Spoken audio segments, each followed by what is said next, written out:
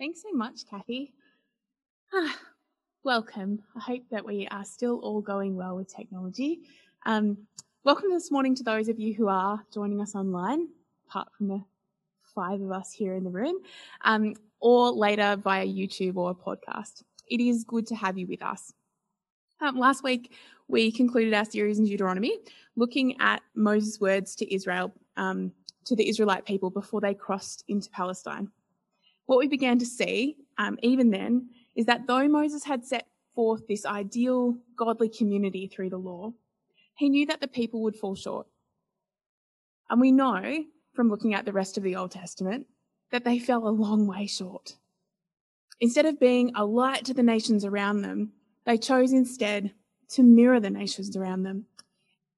And as a result, their nation did not last. First, the nation was split in two. The northern tribes that became known as Israel and the southern tribes that were known as Judah. And first Israel and then Judah were overthrown, and the people became subject to Assyria and to Babylon and to fluctuating powers in the ancient Near East. Remember that Moses said to the people, when you fall short and you end up in exile, return to God and follow his ways with all of your heart, with all of your soul, and he will gather you back. So throughout this period, God sent prophets, he sent messengers to call the people back to God's ways and to give them a hope for future restoration. And Isaiah was one of these prophets. And this passage that Kathy read out for us is from Isaiah's words to the people, and it describes a time where there will be this inexplicable harmony, when wolves and lambs, natural enemies, will lie down together, when children will freely put their hands near cobras without fear. It describes a time when there will be no gaps between people, or between people and creation, or between people and God. And a little child will lead them. This will be the one from the stump of Jesse, from the line of David. This one will restore the people to God. Isaiah lived in the 8th and 7th centuries before Jesus came into the world. So another 300 years of prophets from Isaiah speaking these words, another 300 years of prophets speaking into the increasingly scattered people of Israel. And then there was this silence from God for about 400 years. All the things that we shared this morning, or maybe that you didn't share but you thought about, that you were hoping for, how many of them do you think you'd still be hoping for and still expecting to see 700 years later? I don't know about you, but lockdown this year, it wasn't quite 700 years, but it felt like it at times, didn't it? Would we give up in that space? Would we wait well? What we're going to spend most of our time this morning reflecting on is a couple of people who trusted these words spoken by the prophets so many years before, and they had this deep relationship with God, and they waited well. They were there at the very beginning of Jesus' life. They kind of got who he was and what he would do, even before he'd spoken a word. This story is in Luke chapter 2, starting from verse 21. So if you've got a Bible with you and you want to have a look it up, that's where it is. If you aren't sure where the book of Luke is, look it up in the table of contents. That is what it is there for. The verses will also come up on the screen for us, hopefully, with the miracle of technology. So Luke 2, 21 to 33 goes a bit like this. 8 days later, when the baby, Jesus, was circumcised, he was named Jesus, the name given to him by the angel even before he was conceived. When the time came for the purification rites required by the law of Moses, Joseph and Mary took him to Jerusalem to present him to the Lord. As it is written in the law of the Lord, every firstborn male is to be consecrated to the Lord. And they went to offer a sacrifice in keeping with what is said in the law of the Lord, a pair of doves or 2 young pigeons. Now there was a man in Jerusalem called Simeon who was righteous and devout. He was waiting for the consolation of Israel, and the Holy Spirit was on him. It had been revealed to him by the Holy Spirit that he would not die before he had seen the Lord's Messiah. Moved by the Spirit, he went into the temple courts. And when the parents brought in the child Jesus to do for him what the custom of the law required, Simeon took him in his arms and praised God, saying, "Sovereign Lord, as you have promised, you may now dismiss your servant in peace. For my eyes have seen your salvation, which you have prepared in the sight of all nations, a light of revelation for the Gentiles and the glory of your people Israel." The child's father and mother marveled at what was said about him. Then Simeon blessed them and said to Mary, his mother, "This child is destined to cause the falling and rising of many in Israel, and to be a sign that will be spoken against, so that the thoughts of many hearts would be revealed. And a sword will pierce your own soul too." So Mary and Joseph take Jesus up to the temple while he's still very small. And when they arrive at the temple, they encounter this older guy called Simeon. And what we learn about Simeon is that he's a man who is known to be righteous and devout. This is a guy who followed the law. And he was waiting for the consolation of Israel. This is a reference to those passages of scripture, like Kathy read for us, or that we find in kind of Isaiah 40, where prophets spoke of the hope and the comfort for Israel following this period of exile and being ruled by other nations. The hope of consolation was about the restoration of relationship between God and the people of Israel. So Simeon is waiting.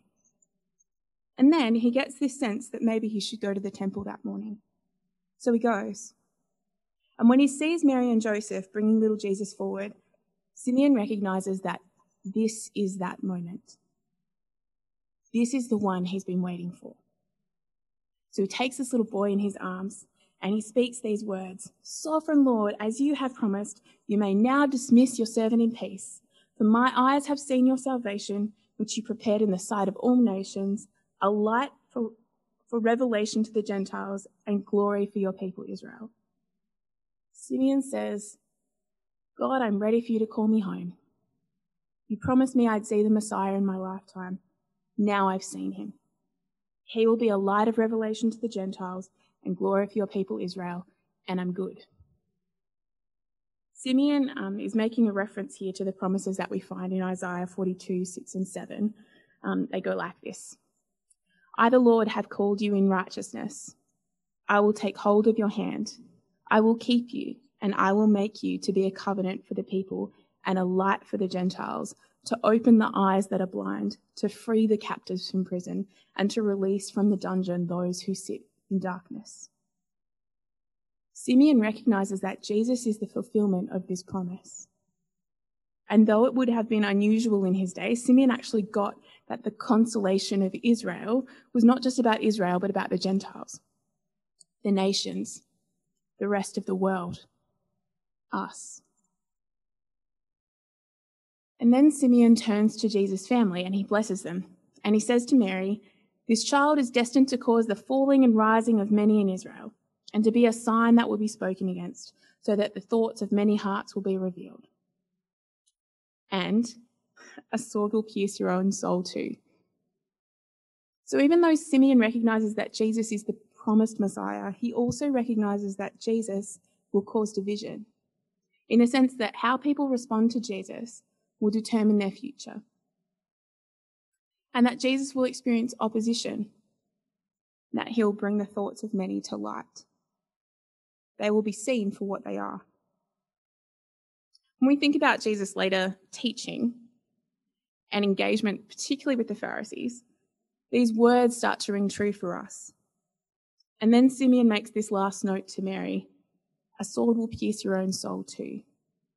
Though the fulfillment of a promise and the Messiah, Jesus' life will bring pain to Mary. Simeon is an older man. He's been waiting for this moment his whole life. But he doesn't need to see Jesus grow up, to witness miracles, or to see his teaching, hear his teaching. Simeon trusts God. The hope that brought him to God, the hope that has filled him with expectation, the hope that allowed him to recognize that Jesus for who he was, is the same hope that allows him to know that Jesus will go on to bring restoration between God and people. I want you to hold that thought for a moment, because this encounter with Simeon is followed very closely by an encounter with Anna. Anna is an old woman who's been a widow for quite a long time, and she spends her time in the temple worshipping, and she's recognized as a prophet. She too is in the temple that morning as Mary and Joseph bring Jesus to present him and to make sacrifices. So if we look back at Luke 2, verses 36 to 38, to go like this. There was also a prophet, Anna, the daughter of Penuel, of the tribe of Asher. She was very old. She had lived with her husband 7 years after her marriage and then was a widow until she was 84. She never left the temple but worshipped night and day, fasting and praying. Coming up to them at that very moment, she gave thanks to God and spoke about the child to all who were looking forward to the redemption of Jerusalem. So I imagine that while Simeon is still holding Jesus, Anna comes over and gives thanks to God for Jesus and kind of affirms what Simeon has said to Mary and Joseph. But she not only tells them, she actually then tells everyone else. I get the sense that she probably tells everyone she sees over the coming days. I just get this impression of her as like, oh, you'll never guess what happened yesterday. Mary and Joseph came in with Jesus. He is great. He's going to restore Israel. And, and then she tells the next person and the next person. What we have here is two people who are godly. They're well known and they're well respected in the Jewish community. And they're speaking about the hopes that they have for Jesus. They speak about who he is and who he will become. But the hope that they have isn't wishful thinking. It isn't a possibility. It isn't, well, maybe I'll get to go overseas one day. It's a certainty. It's an expectation. This hope is deeply grounded in the trust they have in God to be faithful in his promises. Their hope is also deeply grounded in hearing from and being in relationship with God. This is the kind of hope that leads to waiting well. And waiting's important. We do a lot of waiting in our lives. And while patience is important for us to be gracious as we wait well, hope is what really helps us get through that period of time. Knowing that God is at work for the good of the world, that God is seeking restoration of relationship, that God can bring light out of darkness and can bring joy from times of deep sorrow. This brings us hope. We've entered into this season at the moment where we spend time with family and friends, the ones who are in Australia at the moment or the ones who are on the East Coast. Sorry, Alethea. We have this great joy in finding and giving gifts, in decorating, food. But at the heart of this season is remembering that there was a small child who came into the world to restore the world's relationship to God. And this brings us hope. From that restored relationship, we can spend time deeply with God. We hear from him directly. We have the gift of the Holy Spirit to guide us, and we are made whole. And out of that restored relationship, God is making all things new. We are still waiting. We still live in hope of that day when the wolf will lie down with the lamb. In Romans 8, Paul writes to the followers of Jesus who are in Rome about all of creation groaning, aching for restoration. We live in hope of that restoration. We are confident that God will do this work. And God asks us to be part of that work. He invites us in. There are small things that we can do to help take steps towards that restoration.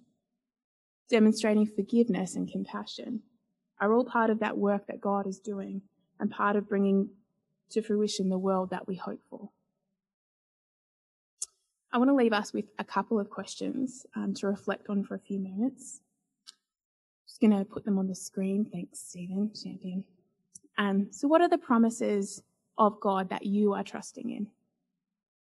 How can you take some steps to deepen your relationship with God during this Advent season? What are some of the places or who are the people that you can demonstrate forgiveness and compassion to? Or just take this time now just to praise God for the gift of Jesus and to ask him to grow your faith to be like the faith of Simeon and Anna. we'll just take a moment to do that now, and then I'll come back and we'll close together. And now, Northern Community family and friends, may the Lord bless you and keep you. May the Lord turn his face towards you and be gracious to you. May you know the hope that is found in relationship with Jesus. And may you bring this hope to others this week. We pray these things in Jesus' name. Amen.